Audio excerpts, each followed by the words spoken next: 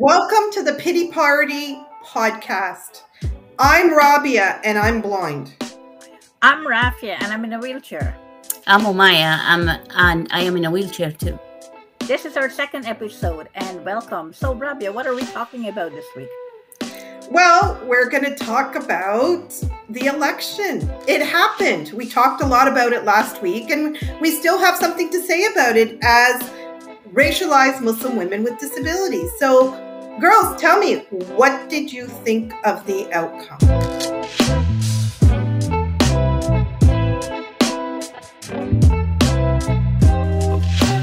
I'm happy with the outcome. I think now that we have the Liberal government is back in office, we need to hold them accountable for what they say they are going to do for people with disabilities. Yeah, the same. I think. Yeah, like people say that, what's the point of this re-election when the result is the same, it didn't change. But I think it serves as a reassurance what Canadian really wants and what the landscape is, in my view. So. Yeah, and I agree with you guys. I think really we've been presented with an opportunity. People are saying nothing changed, but a lot did change. And if there wasn't an election called today, it would have been called tomorrow. That's the reality of minority governments. And minority governments as an outcome, I think, are positive for the people, because this is when we force parties to cooperate with each other rather than get so sticky, icky on their partisan issues. So three parties, like four major parties committed to doing something about supporting people with disabilities. And in particular, committed to income security or income support or the Canada Disability Benefit. And I think we have to hold them accountable, especially the NDP, the Greens, and the Liberals. We need the Liberals to table that bill again for the Canada Disability Benefit and move on with it. So, hello, Canada. We people with disabilities are ready to do the work it's going to take to make that happen. Yes, absolutely. For sure. So now today, remember we called our show The Pity Party. Our podcast is The Pity Party. Our first episode was really well received. And I think we need to give people some pity. What do you think? Well, we want to get some pity, Rabia. That's the idea, right? Okay, all right. So let's work on that. So today, I really want to tell our story through this series, right? So today we'll dive a little deeper into who we are. So first off, let's introduce ourselves again. What do you do in your professional lives, Rafia and Omaya? Omaya, what do you do in your professional world? Oh, okay. I'm originally like a computer programmer, so I come from IT background, and right now I'm like a senior cloud. We call them cloud service managers for e-commerce. So what I do, I manage global projects for the supply chain. So you guys go online and order your goods. Guess who does this behind the scenes? It's my team. It depends on the account, right? So I have a team, a global team that I lead, and we do implementation and support and reporting and project management and all that good stuff worldwide. She's a corporate mogul there. Okay, Rafia, what about you? Wow. I'm a community engagements manager with Dean Support Services. I work part-time with Dean, but it's not really part-time. It's like working 24/7, if you know what I mean. And I also am a coach, a life coach, helping people to realize their full potential and to move on with their lives. So you're an entrepreneur as well. Yes. Okay, and I am the CEO of Dean Support Services, and I'm also the National Director of Disability Without Poverty. And I often describe myself as a social entrepreneur or a systems disruptor. So we're going to talk about our stories today from the beginning, ladies. I like the second type of system. Systems disruptor. I really Well, like the it. other one would have a couple of beeps in it. It's also an sh word, but we'll stick with systems disruptor. Well, that doesn't get you much pity, by the way. Like we should change Okay, we're going to work on the pity. So let's rewind. Let's Okay. rewind 50 years and more. Okay, so the three of us have a lifetime of disability. We're in our 50s now. And haha, I'm the youngest of the three. I'm proud to be. Um, Rub it but in, Robbie, rub it in. Well, when you reach 50, Rabia, that's it. That's the benchmark. There is okay, no younger anymore, so you can say so goodbye to that, so right?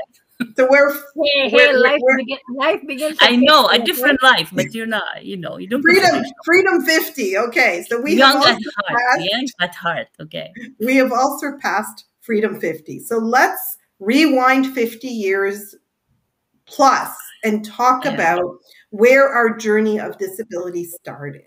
So I'll be the guinea pig. I'll start. Okay. So I'm born with an eye condition. It's called congenital Leber's amaurosis. It's such a almost offensive word. um, just what a name. What a name, right? Anyway, so it's a eye condition that exists on both sides of my family. We in the South Asian context, especially in rural communities. I was born in a little village, in my grandma's house, in her only solid brick room. My mother used, was supported by a midwife.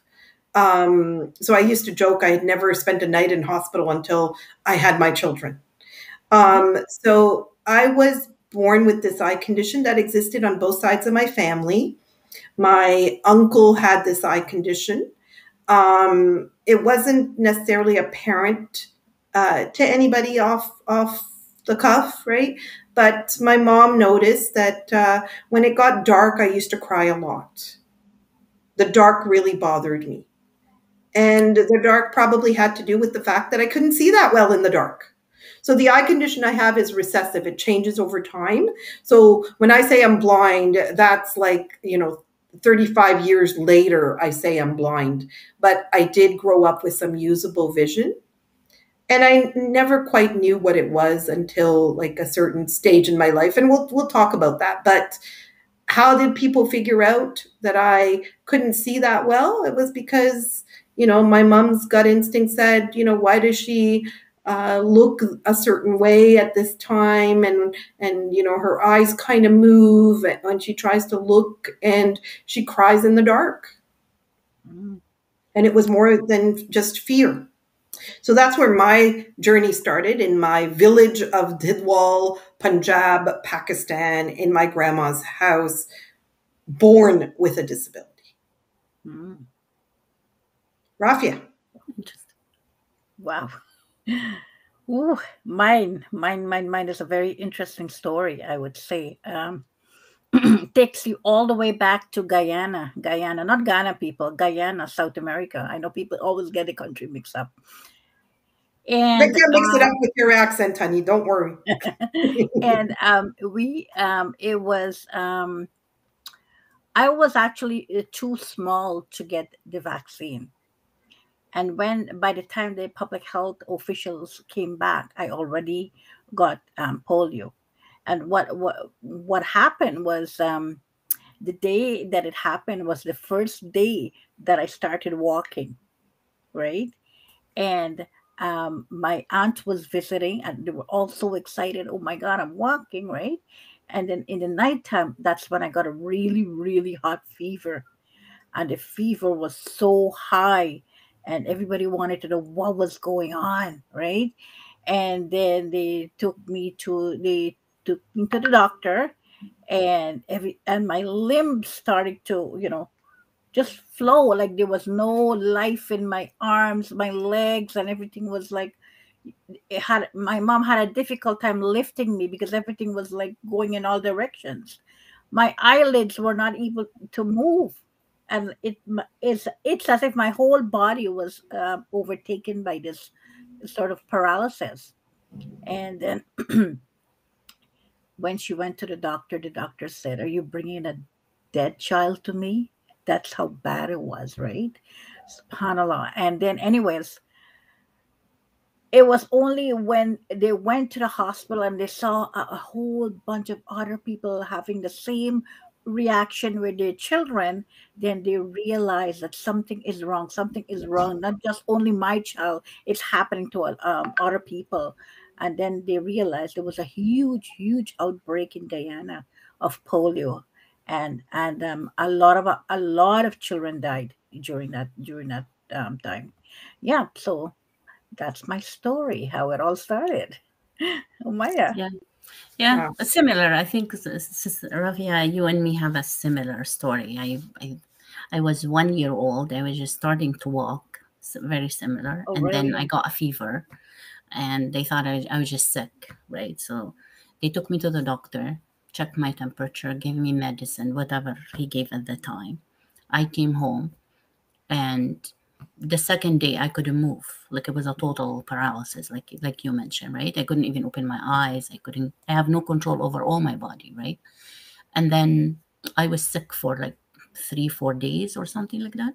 And then after that it started, like my eyes start working again, my body, and then it came down to my legs. Like my legs, I wasn't able to walk at all, so they have to hold me, and I couldn't hold myself up, right? And but I got the vaccine. But of course, I was born in a small town in Lebanon on top of the mountain. It's called Karaon, and it is in the West Bekaa Valley. And my guess is that the vaccine, maybe the vaccine, you know how the vaccine need to be handled a certain way. So probably the vaccine was not effective. It's not just for me, like you say, Rafia, exactly the same. We have a lot of people during that time with polio specifically, and some people actually died, and they did not know it was polio. Mm-hmm. Later on, like in life, I realized that I have polio, and Mm-hmm. it was so much fun when I met the people with polio and they look exactly like me. That was so much fun for me because finally, I felt like I belong, because everybody else was different, right? So yeah, so Yeah, that you know what's interesting, Umaya, was that in Guyana they had a center called the Polio Rehab Center, right? yeah, And I actually spent my whole sort of childhood actually at that center, yeah. because they kept me in the hospital for the longest while, and after the hospital they transferred me to this Polio Rehab Center, and that's where there was it's like a residential home kind of thing, where all you see is other people, with polio Yeah, in there, so it was like, yeah. I So, met them. Actually, I went to a rape center, but I was like 13 at the time because my body. I used to work without crutches. Like I was able to mm, work, like mm, walk without crutches, and lean on the friends and the brothers. I have so many brothers. I'm number 9. Just in the mm, family. So yeah, but eventually it became like I have to walk on my own. So they took me to mm, the rehab center. Exactly what mm, you say. I spent there like a year, and I met all of them, every shape, color, size, you name it, right? mm, Age. And it was really interesting, like experience. And I still have some of them are still my friends from the mm, on mm, social media, mm, right? mm, We still mm. connect, some of them since that Amazing. time. Yeah, it's amazing, right? Hmm, hmm. Similar experience, Rafia. It's interesting. Wow, interesting. Yeah, I was 1 year old too when that happened. See, Yeah, we have interesting. a lot in common than we thought, Rafia. So Yeah, think yeah, about it yeah. this way, right? And Yeah. and people ask me, you haven't walked one day in your life? And I'm like, yes, I did one day. you know. And listen, you can add Rafia next time. I walked one day. I really didn't like it. It didn't appeal to me, so I went the other way. Just say that. Right. The best way is honestly is to make a joke of it, right? And what are you gonna Hmm, do, right? hmm, hmm, Yeah. hmm. like I say, sometimes now I say it's really a privilege to have a disability because it costs a lot at all fronts. Like, you need a wheelchair, you need crutches, you need like a lift for your van, so it is a privilege in a way. You have to, afford it. It's not something. You know what? You know what's interesting though. But in Guyana, my mom, she didn't. We couldn't afford like a wheelchair kind of thing. Yeah, So she used to take me in, one of those proms, like the baby proms, like, yeah, and that's what she used to do. And at times she used to lift me and take me to the bus. We had no cars or anything that yeah. we privately own or anything like that. And people would look at her. Why are you lifting her? She's I such a know, big girl. Why are you lifting her? I know. And Oh, if time permit, I have stories for you about how I lived. Imagine I live in a small town. Everybody knows everybody, right? And it's Mhm. just honestly, it's like I can relate. They used to carry me because I'm a slow walker. Of course, I have polio, Mhm. right? Mhm. So they carry me. So after a while, when they start getting heavy, they get sick of me. I'm not allowed to go anymore, right? Because, so I had Well, to so live with here's a them. unique thing about you guys, right? I'm sitting here listening attentively. So Rafia walked one day of her life and then couldn't walk anymore, but you continued to walk, Umaya, right? Yeah, yeah, with With crutch. a little Yeah, help, but you yeah, continued to walk for right. a very long time. Yeah, And the interesting piece of our journeys is, I mean, the disabilities were acquired so early for both of you. Like I was born with it, but you guys acquired it in infancy. So it's very much so an entire life. It's not a loss that you necessarily felt. It was for you and me, Omaya, it was a gradual change over time. yeah, It was never perfect, but it was a gradual change with right. our disability. Mhm. Rafia, for you, it was the same, or did it change over Yeah, time? Well, what happened is the level of independence you get with the assistive devices you get, right? Because at the beginning of my of my polio, I had no sort of assistive devices, and you couldn't. That means that every single thing I did was from myself. I crawled, I creeped, I do whatever it is to move from point A to point B, right? That's how it was. And later on, as I got a manual wheelchair, I was able to go to school, right?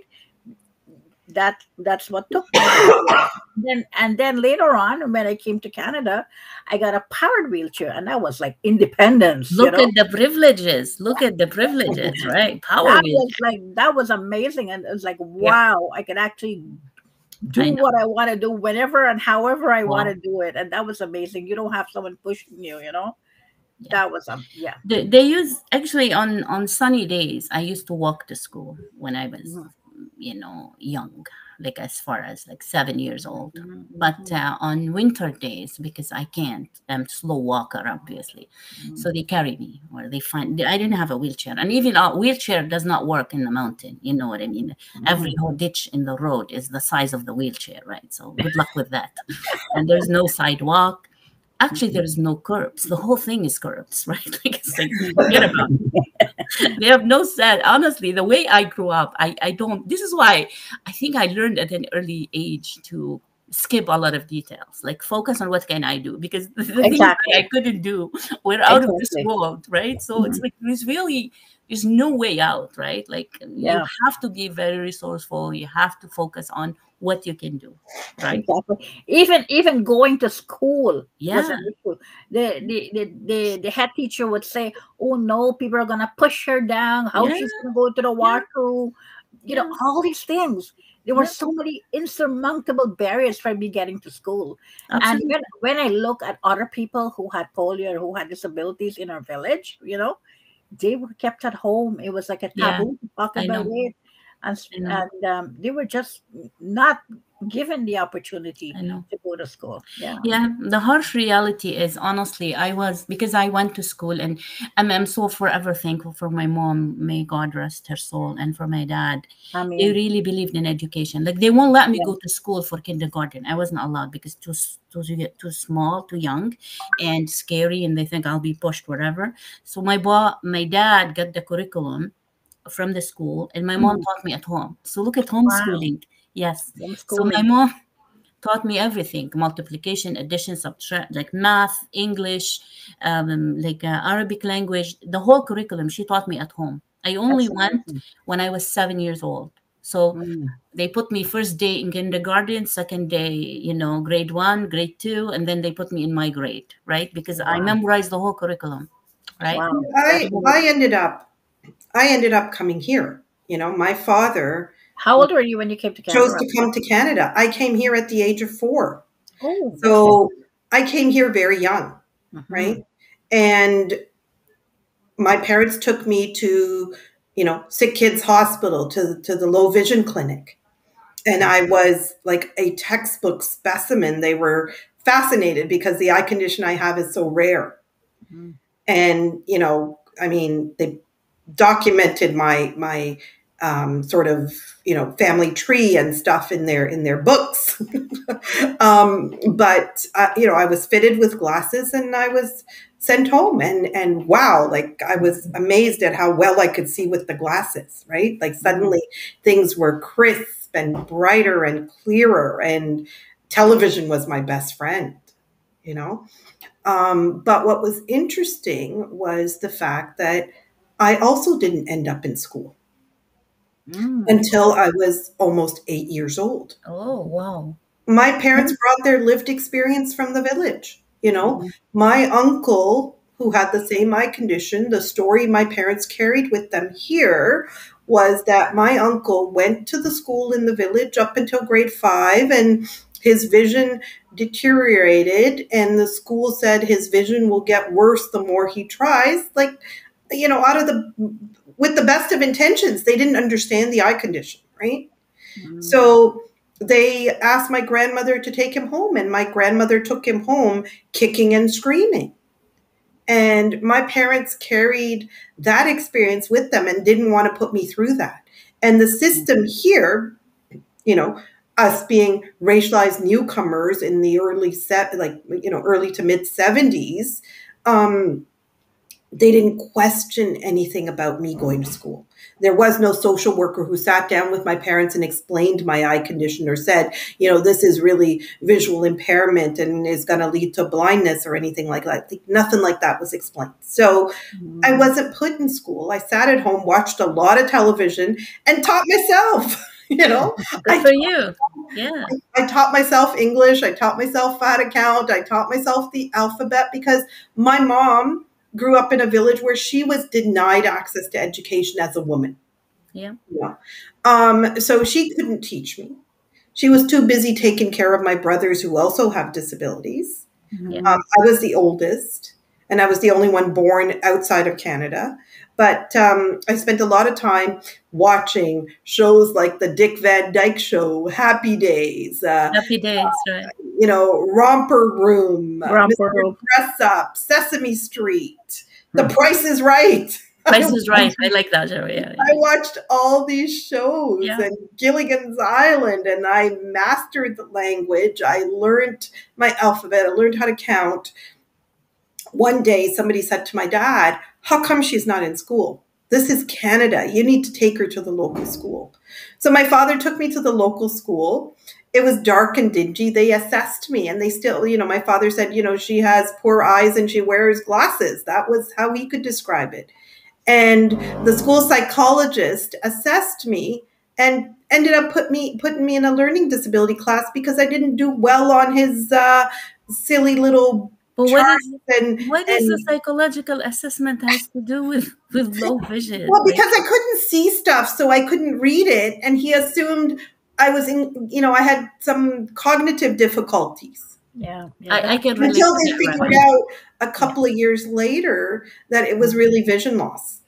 I That can is so relate. common for people with disabilities. They don't Absolutely. get I that, think I think honestly, look, and the stigma continue. Let me tell you guys, and this is how I see it.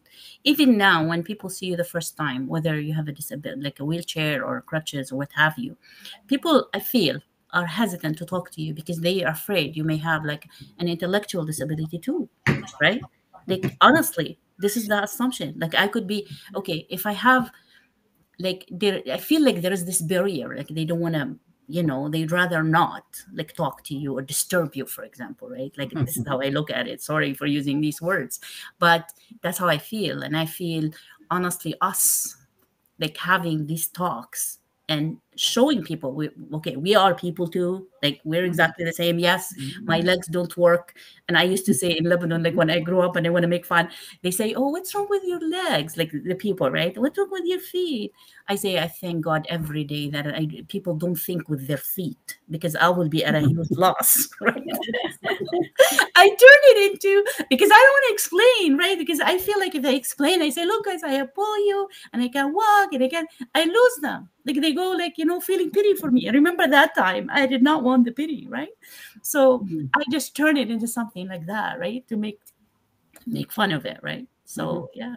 When you said that people don't want to talk to you, I Yeah. never forgot this incident. My husband and I, we were at the airport, right? And I wanted to go to the washroom really badly. So I Mhm. asked the woman at the desk, where's the washroom, right?